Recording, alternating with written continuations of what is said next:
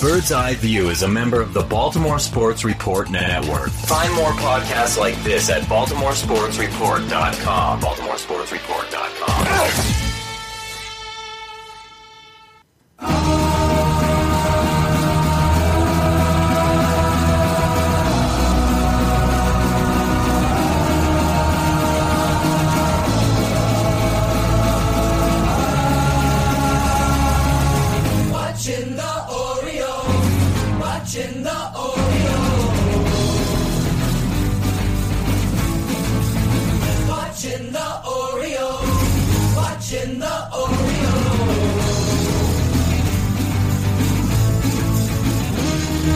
And welcome to Bird's Eye View. When it comes to the Orioles, this weekly podcast is your official source for a lack of insight and baseless opinion. Today is August 21st, 2017, and this is episode 214. My name is Scott Magnus. And I'm Jake English. On today's show, we'll try to take on a sunny disposition on the week that was in Orioles baseball. Ugh. And we may also descend into endless darkness as we cover all things this past week of Orioles baseball. And we'll do that right after we lubricate for the show. It's time for the drink of the week. Jake, what are you imbibing on this evening? This week, I have been working my way through a bottle of Arrington Vineyards Russell, which is a red wine by the Arrington Vineyards, as close to Malbec as they make. If you watched my Untapped basically just fall apart into local craft beers, you may have thought that my trip to Nashville was nothing but craft beers, but there are some good local wineries around as well. So Arrington Vineyards Russell, highly recommended, really smooth. It's tray yummy. And you, Scotty Too Hottie, what are you drinking this week? Jake, I am drinking the Glenlivet 15-year-old French Oak Reserve Whiskey. Oh, it's been that good a week, huh? It's been that good of a week. How is it? It's very good. Glenlivet makes an excellent whiskey. Highly recommended. So, all right. Well, neither of these will show up, but if you'd like to see what we're drinking on a week out and weekend basis, you can follow us on Untapped. Please get social with us over the beer. Scott can be found at MAGN 8606. I am at Jake E 4025. And with that, we should probably stroll along, take a walk in our favorite place, the medical wing.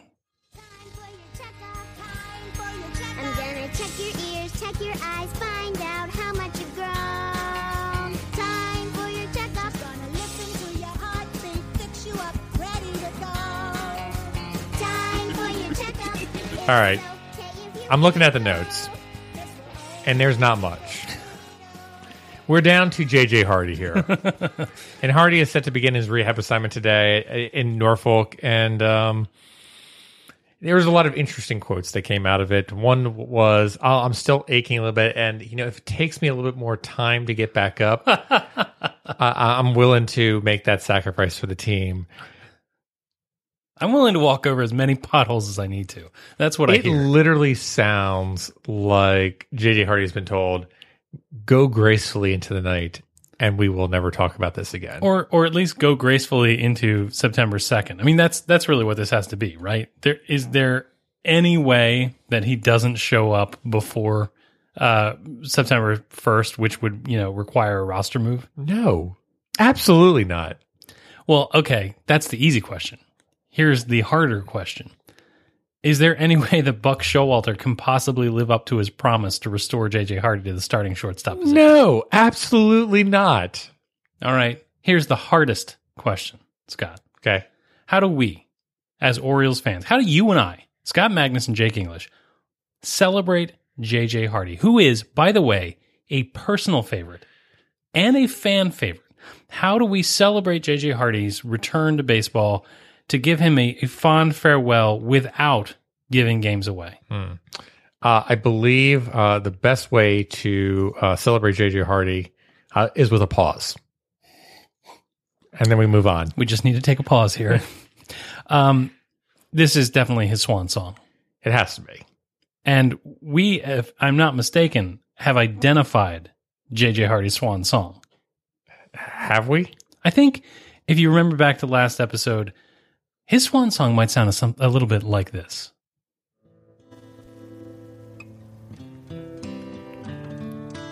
Okay. This is a callback, I guess, at best for our previous episode. At best. At best. Normally, you would let more than one episode go by before you play this. And I know you like this song, Jake, but... Scott, these are dangerous times. We live in dark and dangerous Oriole times. All right. Well, with that, JJ Hardy, there's only one way that JJ Hardy can come back into the game now going forward. And that's as pinch runner. We need to see JJ Hardy out there on the base pass as the pinch runner. JJ Hardy and Bobby Dickerson are an unstoppable duo. Although I did have one additional thought. There was a situation at this past game on Sunday where it was steal second base and the kid face planted. So I think maybe for insurance litigation purposes, maybe we just have JJ Hardy try to steal second base going forward for all Sunday home games going for the rest of the season. Down the stretch and down the stretch he comes. I actually think that Ryan Wagner should be required to say, and down the stretch he comes, as JJ Hardy rounds third. Yes. All right. It will take equally as long for him to get to home plate as it were to be the kids to the warning track. Hey, 30 seconds actually sounds great. I don't think we can get into any more trouble with JJ Hardy. Let's scoot over to the internet and see what's up with the Orioles this week on the Twitters in 140 characters or fewer. All right, this first tweet goes into the category of, well, this has to be the case, right? Right? It comes from Matt Kremenitzer at Matt Kremenitzer. And Matt's tweet was as follows: next season with another team. And this was a response to Rich Dubroth asking Buck Showalter whether or not Chris Tillman would get another start.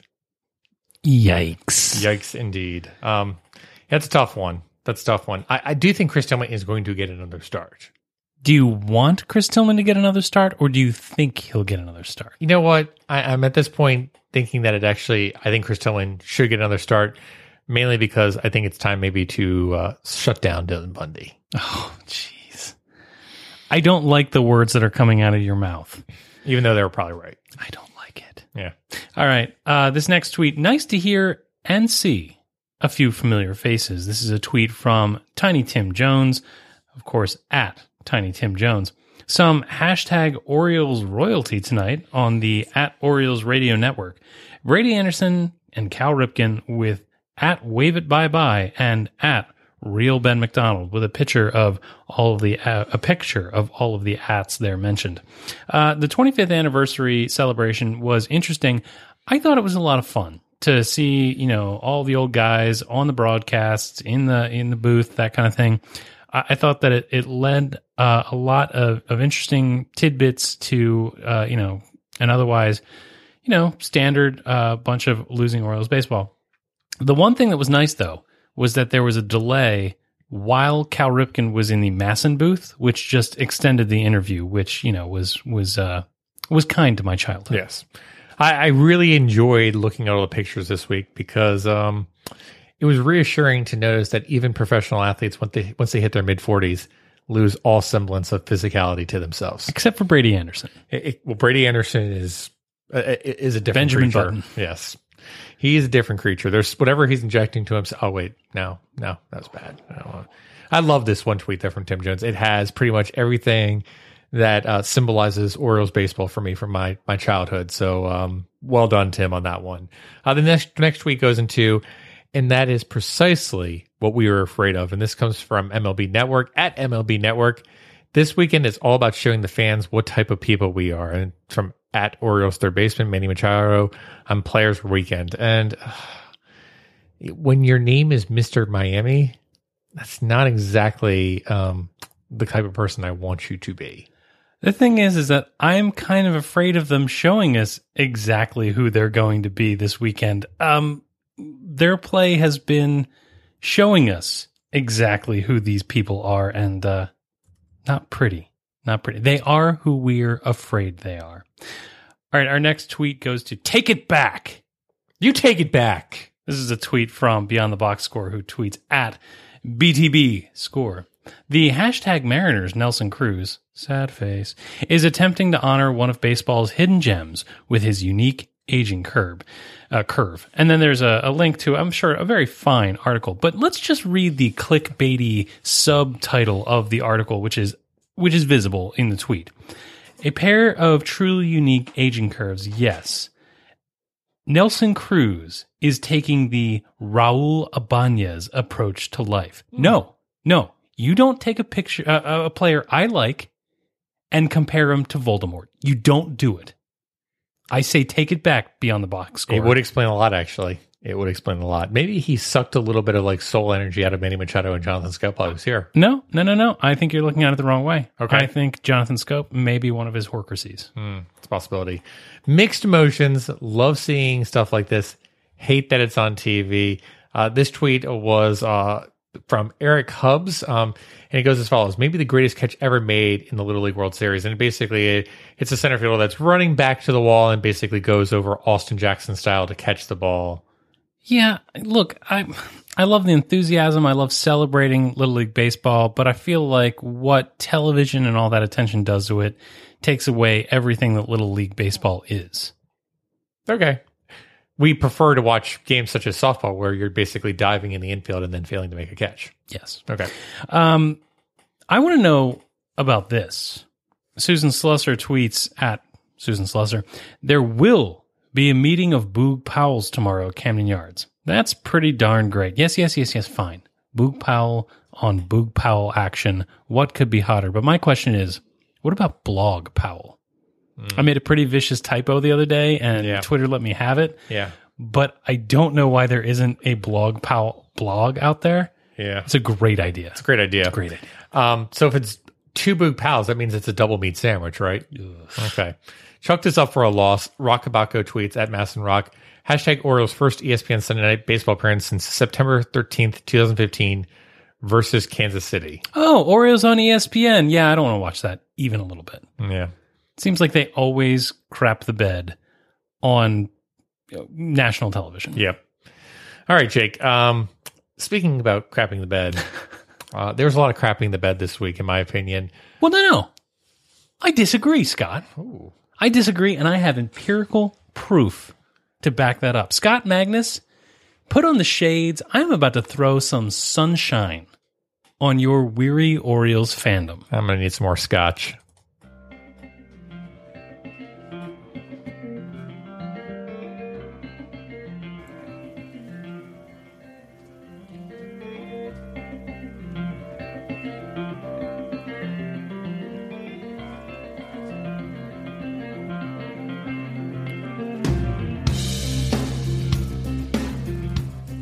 Scotty, the week of Orioles baseball was, to put it politely, uninspiring. Understatement. I mean, let's just call a spade a spade. The West Coast trip was not good enough. It was just not good enough for a team that's trying to stay relevant. However, there were some amazing moments sprinkled in here and there, and one such moment was Friday. Once the Orioles got close in a game that they were behind in, there was a reason to watch, not simply to turn off the game in a huff, not that I've been known to do that from time to time. And Orioles fans who stuck around were rewarded with some Orioles magic of the highest order. The ninth inning of Friday's game is the reason that fans should still tune in. Regardless of how far the Orioles fall out of the wild card race, it's the reason they should continue to tune in after the window closes and our patience and our passion are truly tested. Scott, I've been thinking to myself, how do I root for a bad team? How do I root for a team that I know isn't going to compete in the next year? You know, we're not there yet, but when that faces us, what are we going to do? Well, we're just going to keep watching until we see moments like this, because if I could just bottle how the ninth inning of Friday night made me feel, I could go on living forever. The ninth inning of Friday's game was amazing, and I just want to talk about it a little bit. It is, simply put, the reason we love baseball. I mean, let's look back. It all started off with the Orioles down by 2 runs. Anthony Santander, the oft-hurt Rule 5 guy who's never hit above Double-A baseball, led off for the Orioles, and all I could think is, was he really the best available bat? Where is Seth Smith in this situation? But he worked the count in a 6-pitch at bat and deposited a bloop single into right field. Now, I think that's pretty good considering the circumstances. Caleb Joseph was the next batter and he struck out, and that was perhaps not unexpected, but still, the Orioles needed 2 runs, and that tying run was again coming to the plate. Here we go. Buck Showalter smarter than me, because whereas I would have pinch hit already with Seth Smith, Smith came in to replace Craig Gentry. Smith coaxed a walk in a 7-pitch at bat, and it chased out the Angels reliever. And of course, everything got better, according to Dan Clark, because Ryan Flaherty came in as a pinch runner, which makes perfect sense. He's more fleet of foot than Smith, and representing the tying run gave a real chance to tie the game with a double. In the next at-bat, Tim Beckham showed up. Now, he singled to right field because, of course. Now, I was surprised that he did not end the game simply right then and there by hitting a ball that landed in the seats, also healing a leper child. But hey, I'll take it. The bases were now loaded for Manny Machado, and this is a good thing. All Manny had done at this point was hit 2 home runs. Now again, the Orioles are still in the bonus here. Bases loaded, 1 out. You don't want to hit a double play, obviously, but still a productive out for an Oriole, scores a run, and brings Schoop to the plate, which again is not a bad thing. But Manny Machado would not go that route. No, instead, he would hit the second pitch that he saw, releasing a liberal amount of Orioles magic into the atmosphere, hitting a grand slam to walk off a fantastic night. The Orioles ended up winning 9-7, a game they had no business winning. And there it was. The Orioles were winners. And if anybody else could have been, it was Manny Machado, the Masson interview, and, oh yes, my friends, there was pie. There was pie of the shaving cream variety. The Cap 10 delivered it, and then after the game, after all that had ended, I actually had the patience to sit and watch some of the postgame show because I was pretty sure that Rick Dempsey was going to wet himself out of pure excitement. Everything that I was feeling, Rick Dempsey was feeling that much more magnified. He was physically incapable of being more excited. And I got to be honest with you. That did it for me. And I feel like moving forward, it's easy to be negative. It's easy to be negative now for the remainder of the season. I feel like cynicism and snark are going to be the marks of Orioles fans basically until the next round of Buckle Up Birds seasons arrive. But I think that this moment made it a lot easier for me to deal with what happened next, right? Because the rest of the series was a disappointment. And though it was a disappointment, I had this bonus Orioles love in the tank and was able to survive. Now, Scott, I'm going to out you because you've had this experience. I've watched it happen to you. In fact, you've written about it on birdseyeviewbaltimore.com, back when we used to blog, about listening to the ball game on the radio at night, listening to Jonathan Schoop hit a walk-off home run and just being over the moon and yet unable to be loud because your wife was asleep next to you. All of us have these moments. So Birdland, I want to hear it from you. What are the moments that sustain you? What is the best game that you've witnessed that didn't mean anything? I'm not asking about the Cal Statue Night. I'm not asking about the ALDS 2014. I'm asking about those moments that happened that you were like, all right, no matter what happens tomorrow, it's going to be okay. Is it the Schoop home run to end that game in San Francisco, or the Kim home run over the Diamondbacks or the Blue Jays that kept the season going? What was the moment that sustained your fandom? What feeds your fandom? Go ahead and tweet us with the hashtag Game On, as in, that thing that makes you leave the game on. And let us know, what is your Rick Dempsey savings account? What do you go back to draw on when things are ugly? So, Jake, early in the episode, we had a throwback to last week's episode. Yeah. That was nice. I'm going to throw it all the way back to episode 3 of Bird's Eye View. Did we have an episode 3? We had an episode 3. And it was immediately following the Wilson Betemit walk-off game where we basically were going against Bartolo Colon. The Athletics were playing. Yeah, a lot of has-beens here. And Wilson Betemit had a walk-off, we're going to call it home run, even though it certainly looked like a double to me, but I don't think the umpires really cared is the best way to describe it. They had reservations. And they were ready to go. But I remember walking out of that game, and it was in April, and I remember this specifically because we had club-level seats that day. Ooh. Because someone's dad had bought club-level seats because... It happens now and again. He had his money to spend, basically. And we're walking out of club level, and you could sense that excitement, that magic, and that possibility of, what if it's different this time around? What if... this team is going to do something magical that they haven't done in a really long time back in 2012. Everybody was just rip-roaring, ready to root for Wilson Betemit. They were ready to valet park, and that's Delman Young. My bad. Wilson Betemit is again one of those magical Orioles of yesteryear, and I come back and I look at this team this year, and I look at those magical moments like we saw on Friday night, and I'm left with meh. Yeah, there's magical moments, but in the whole, there's a lot more disappointment. And well, Jake, you have brought some brightness and some positivity to this podcast. It's my sunny disposition this week, Scott. But Jake, I am here to eclipse that sunny disposition and bring some negativity back to Bird's Eye View. Hang on. If you're going to do that, I'm going to put on special glasses.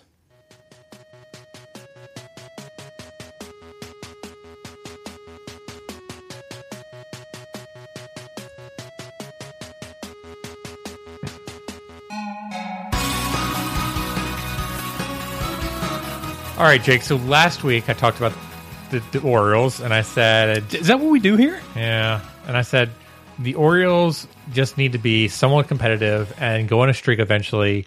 And, we'll play some meaningful September games. And that's all I'm asking for. And then this week happened. And I'm left kind of biting my tongue because I look at the standings, I look at how the Orioles are playing, and I just don't see the possibility of... meaningful games once again happening in September. It's very similar to one the year where in August they got swept by the Diamondbacks on back-to-back walk-offs, and you could just say, yeah, they're in it, but they're not really in it is the best way to describe it. And I think it's really interesting because we talk about walk-offs and how significant they are and how great of a feeling is. I watched a lot of those videos of the walk-off, and it is a great thing to watch. The fans get all excited. Speaking of which, there's a really weird situation where when walk-offs happen, people don't give each other high fives. They kind of like reach their hands up in the air and grab the other person's hands and then shake it like they're doing a tunnel thing. It's a really weird thing. I've done it to you multiple times. I didn't understand. Maybe they're just too overcome with emotion to give high fives. The list of weird things you've done to me in the throes of Orioles passion would take several podcasts worth of therapy to go through. I think I kissed you the one time with your sore teeth. That's true. Yeah. Wisdom teeth. They're, oh, Lord. Yeah. Anywho, here's the thing. I want to read this one quote for you. And it's from an article from earlier this season. It's been quite a few nights for the Orioles, winning back-to-back games in extra innings after tying each in the bottom of the ninth with a 2-run homer. The script couldn't have been written in any more dramatic way for the Birds. I also couldn't have been more satisfied to see one of my closers crash and burn the way he did. And I'm certainly not one to make a big deal out of two emotional victories, but the Orioles have potential to gain something from them. That something is momentum. The old cliche that you're as good as your next day's starting pitcher is a bit tired in my eyes. This team doesn't have much by way of starting pitching, but they can still find ways to win ball games. It's mostly going to be by the home run and mostly going to come from a strong bullpen performance, but it just happens as it has in years past. That was from Andrew Stetka, friend of the program, and that was on June 8th, 2017. And let's be honest, since then the Orioles have been, pretty much a disaster, let's be honest.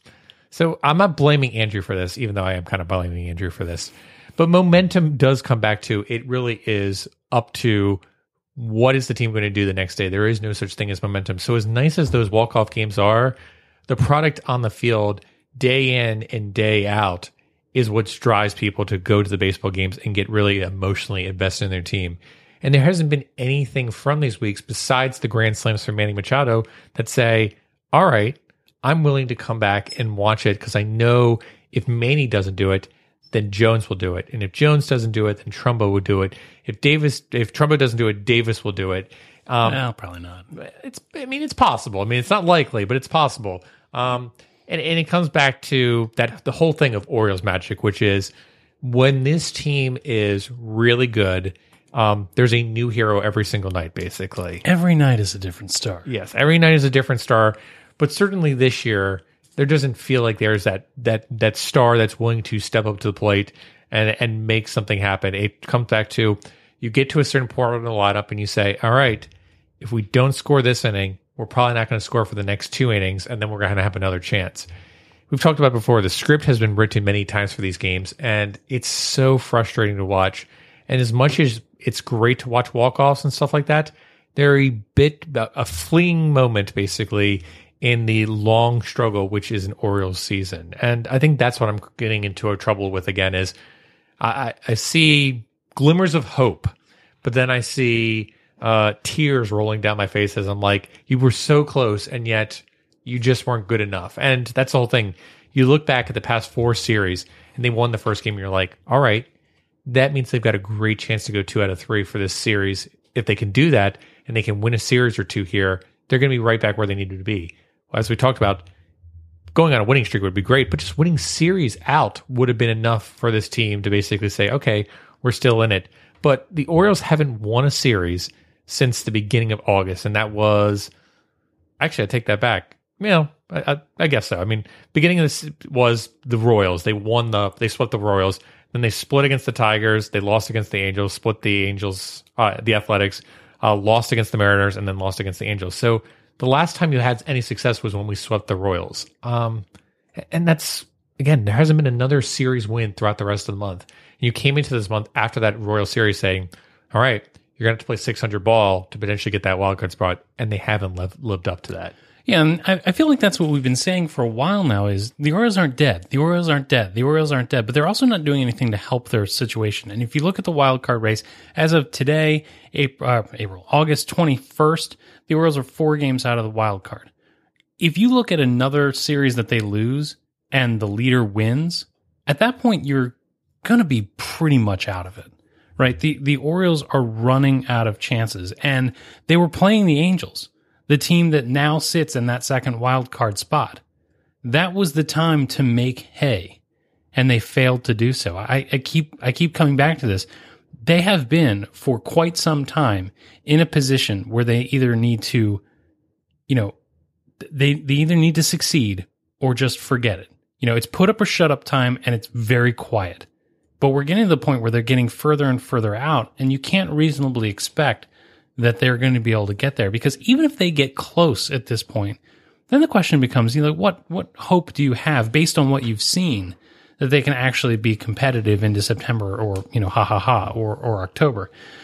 The thing is that while I refuse to be negative about the team, as you've pointed out, there isn't a whole lot to be positive about.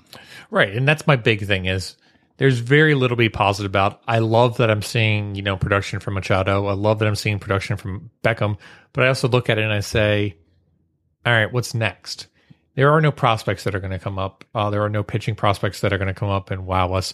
There really is no position prospect besides Cisco that is going to come up and wow us immediately. I mean, people can point to Austin Hayes or Ryan Mountcastle, but neither one of those is going to be that dynamic player. Kind of coming back to, I remember back in the dark ages, when a player like Matt Wieters would come up and you would say, oh, well, at least I get to see kind of what the future looks like. There is no future. And I think that's what kills me about it is it feels almost like if we get into September and they're, again, 4 or 5 games out, I feel like it could almost be a wasted month. And I've seen plenty of wasted months during Dark Ages baseball.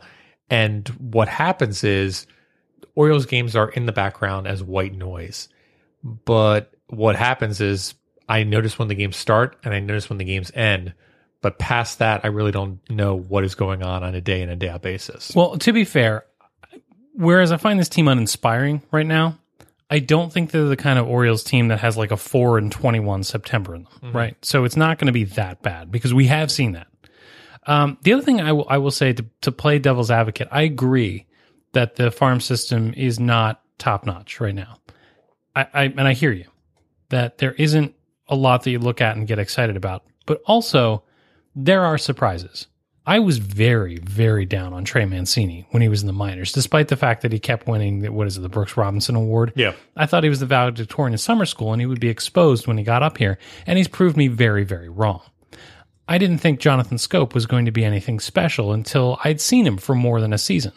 So I think that there are assets in every major league club's minor league system that surprise you. Now, the problem with the Orioles is that they've had far too few and far too few between to sustain them. And I hear every bit of that.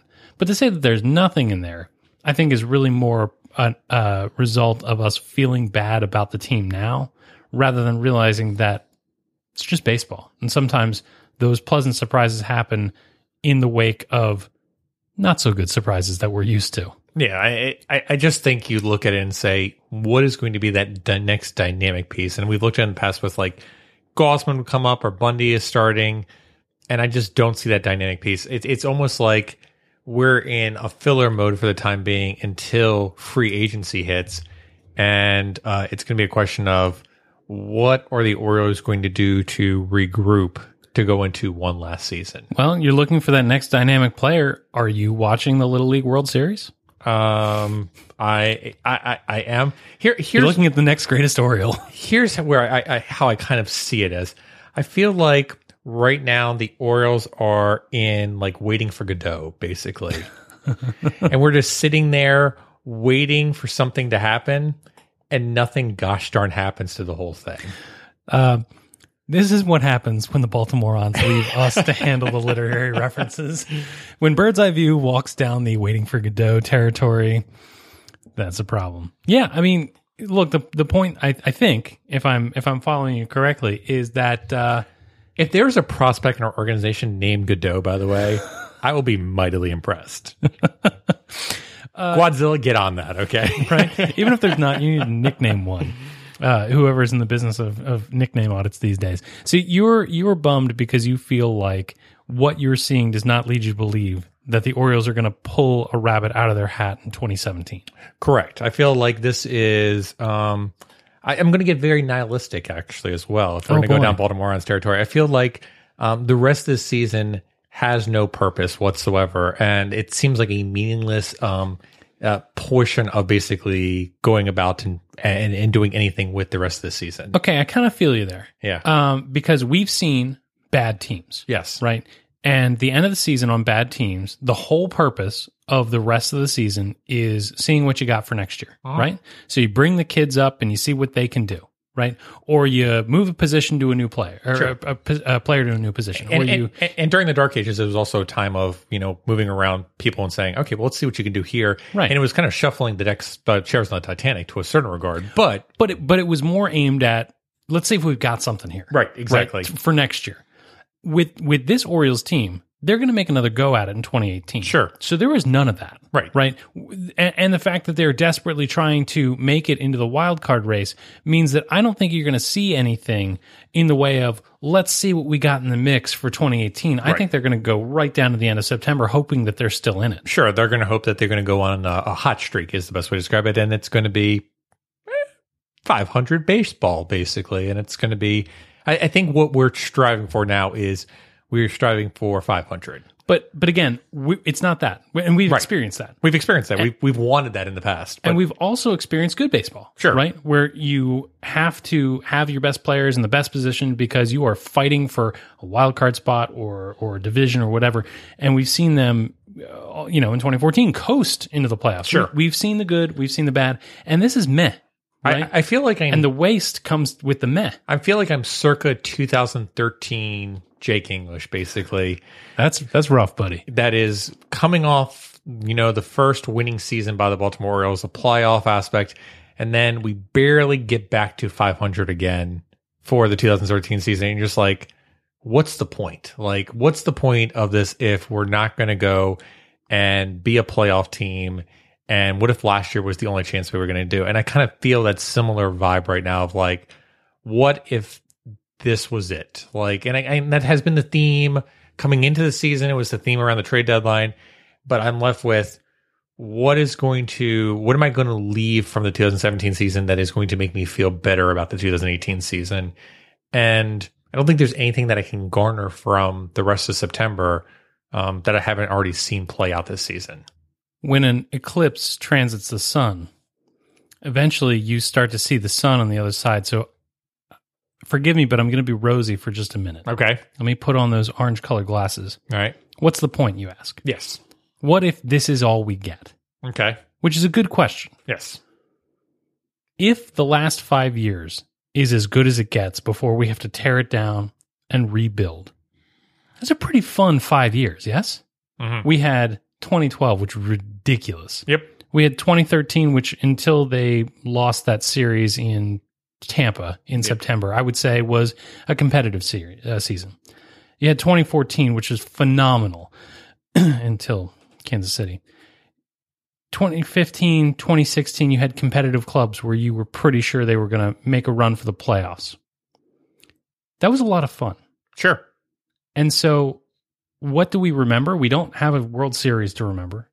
We don't have a championship. We don't have a parade. We have the cool moments. And until they get serious about rebuilding, I think we have to make do with the fun moments. Appreciating the talent that's here, appreciating the fact that the team sometimes is just good enough to be crazy and win a game. It doesn't mean much, and it's really poor, makeup for the fact that the team isn't playoff bound, but it is better than nothing. I agree with you about this because, again, you get into a situation where you start to go through the highlights of Orioles past, basically.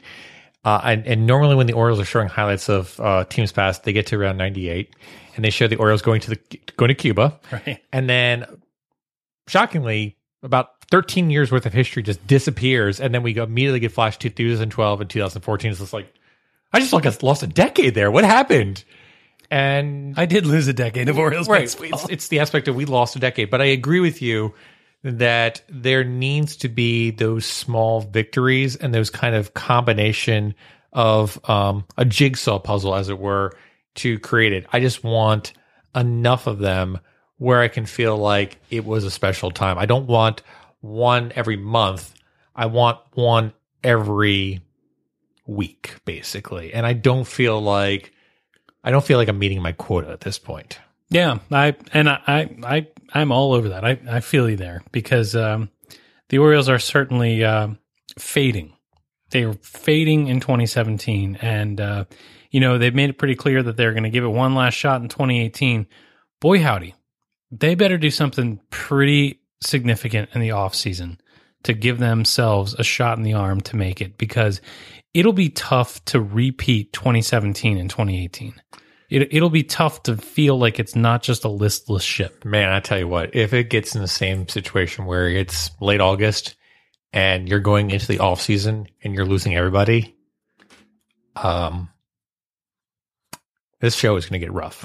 Well, it's also going to be tough for the Orioles to sustain during some down years. Sure. Right? Because the fan base is already fickle. What have you done for me lately? Absolutely. I mean, that's why Tim Beckham is the player T-shirt winner for the Labor Day game. That is so crazy. Over Adam Jones and Manny Machado. Yeah, but what have they ever done? Right, exactly.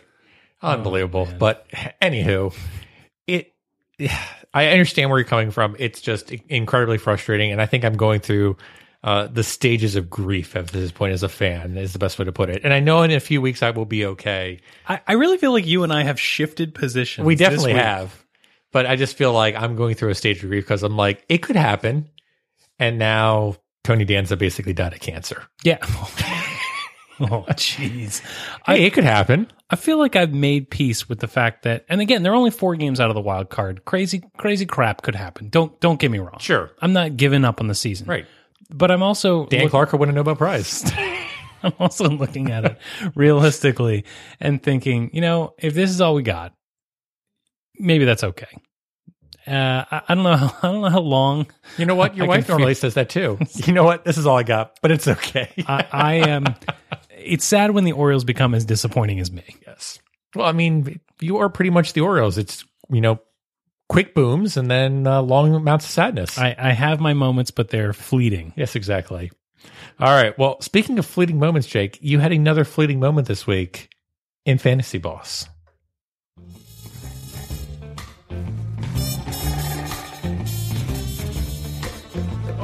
When it comes to kissing, I just gotta keep insisting, oh baby, you sure do swing. When it comes to kissing, I just got to keep insisting, oh daddy, you are the king. Baby, you got me beat up and down, inside out and across. Oh yeah. But in the middle of the night, when the moon is shining bright, you're the boss. All right, so the category last week was extra base hits. And Jake, you dominated this week. You went with Manny Machado, who had 5 extra base hits, including 4 home runs. He was all right, I guess. And Adam Jones had 1 extra base hit. So Manny Machado, AL Player of the Week. Jake English called that one. I believe also, it's just really good. I mean, so you take the lead, 4-3-2. So Jake, category this week. I'm feeling a little whippy. Is that because things are dark in Scotland? Absolutely. So, Jake, I'm asking you this. The Orioles starters once again have turned into a train wreck, as it were. So, Jake, which Orioles starter do you think is going to have the best whip for the next week? And if you go with Wade Miley, I may launch you into the sun. I'm half tempted to go with Chris Tillman just out of spite. You realize he won't pitch. Hey, it'll be a low number. Whip. I'm gonna go with Kevin Gausman. Okay. Because he just had an off game, which leads me to believe that he's due to have a strong start. I like that. I like that a lot. I don't know that I believe it, but I'm choosing to say it, and I am choosing to believe it. All right. I'm going to go with another individual, but I'd like to have a substitute just in case this individual does not pitch this week. Okay. So I'd like to go with Dylan Bundy, who I believe is going to pitch this week. But on the caveat that he doesn't pitch, I would like to select a substitute alternate, and I'd like to choose the individual that has been coming in to substitute for starting pitching. I would like to pick Miguel Castro as my whip substitute if Dylan Bundy does not pitch. The thing is that he'll wipe the deck with any of our starters. All right. It's highly irregular, but I'll allow it. It's highly irregular, and there's more than likely a chance that Dylan Bundy will pitch. But under the caveat that he is shut down for the rest of the season because the Orioles have nothing to play for, I would like Miguel Castro as my substitute. All right, we'll allow it to happen. Now, do I get a substitute in case Kevin Gausman trips on a bag of balls? Absolutely not. You just automatically disqualify yourself. That's what I like to hear. That's not how this game is played. Fine, I'm going to hear Gwen Stefani next week anyway. All right, well, we'll see about that. But right now, it's time to find out who was good, who was bad, and who was ugly.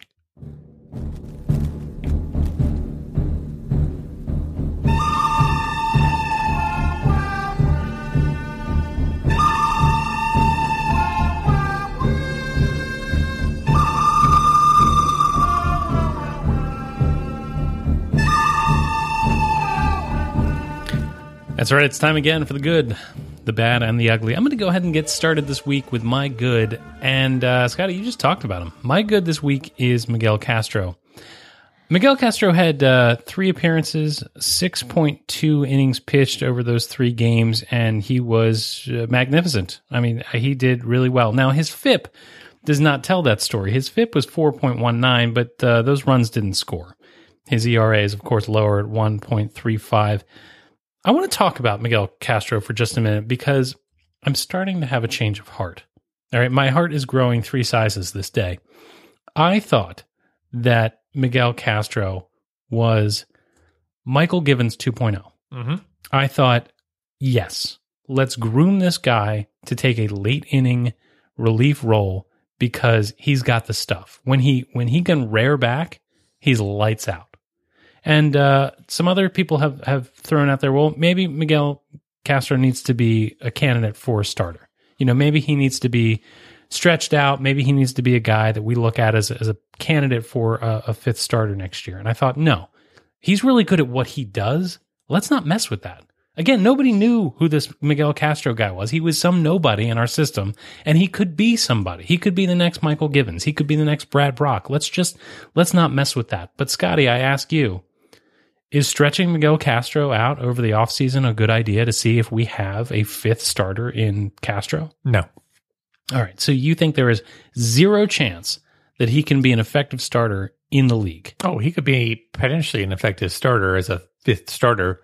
But Jake, I come back to, if I'm going to go into 2018, I want it to be with starters that are proven and not just, we'll see what happens in the last season of potentially good Orioles baseball in a long time.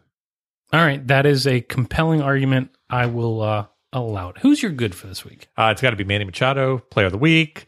He seems all right. I guess. 3 home runs in one game. Manny Machado is good, as good as can be. So Manny Machado, good. All right, my bad goes to Jeremy Hellickson, and there's a very simple reason for this.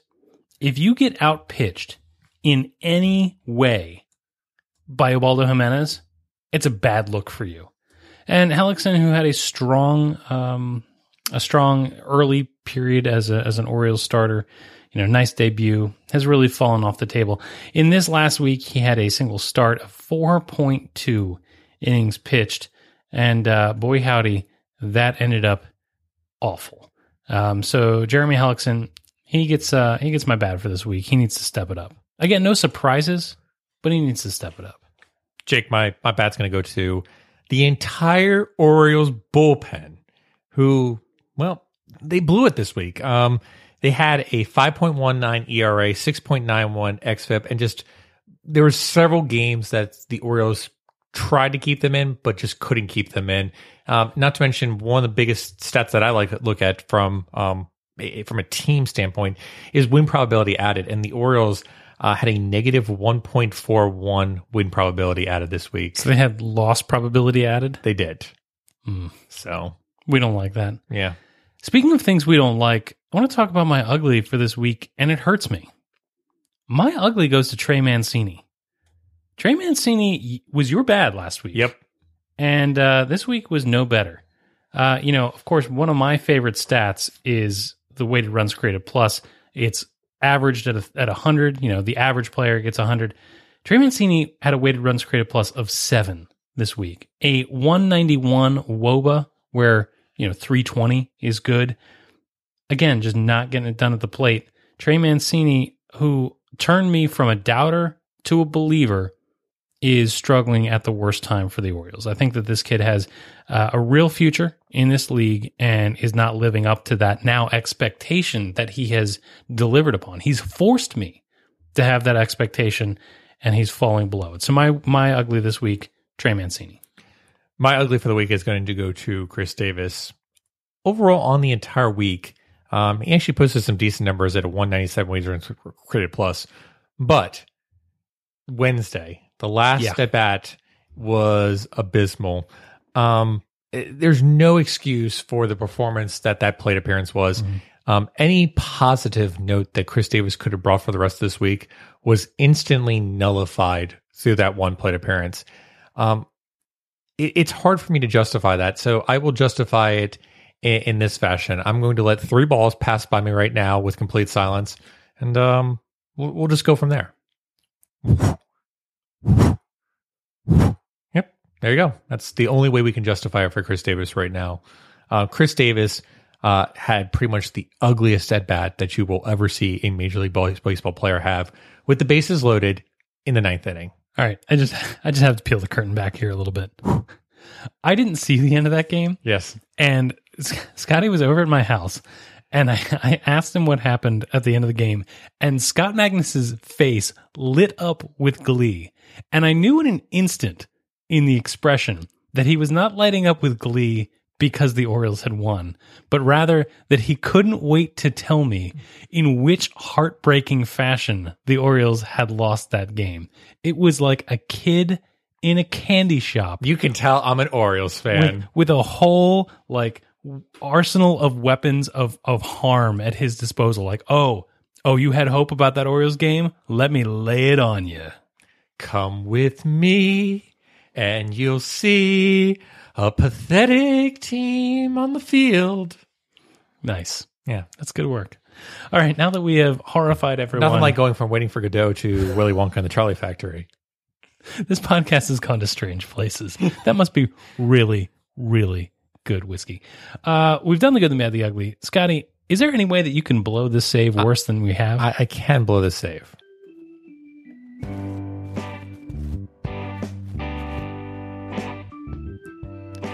So, Jake, I've been looking for things that can entertain me for the rest of the Orioles season, is the best way to describe it. And I've looked for some kind of bright hope or kind of some future for us.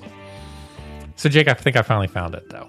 I'm terrified. So, Jake, the Orioles have been advertising on their Twitter feed looking for individuals to come out and audition to sing the Star Spangled Banner for them at Camden Yards. This has you written all over it. So, Jake, I ask you, when can Bird's Eye View get together to put together an audition tape so that we can go and do the Star Spangled Banner for the Baltimore Orioles? Scotty, look, I don't want this to be awkward, and do you think they would have any issues with us singing it in a Billy Joel-esque style?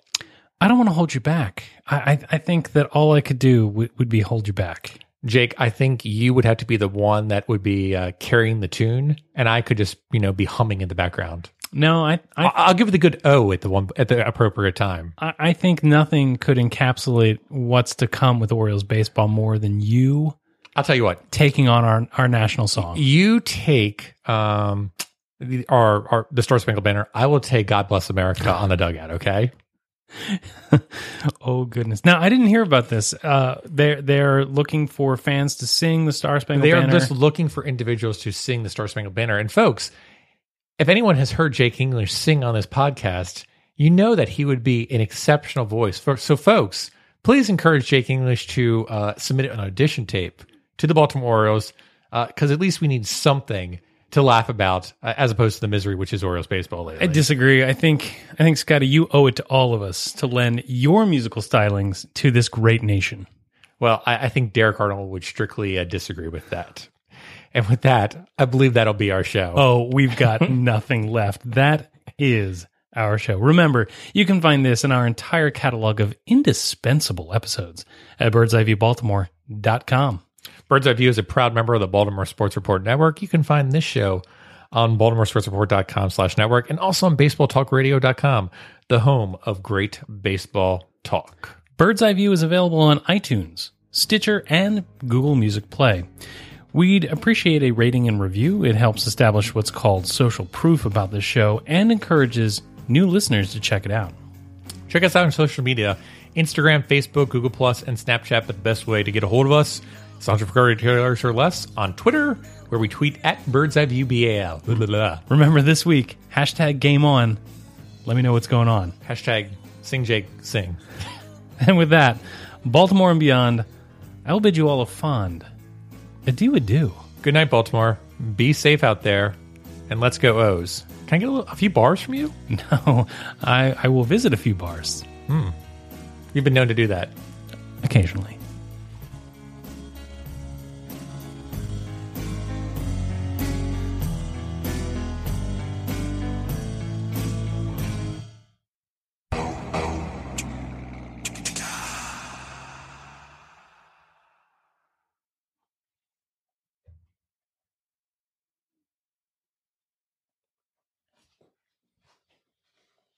You're still here?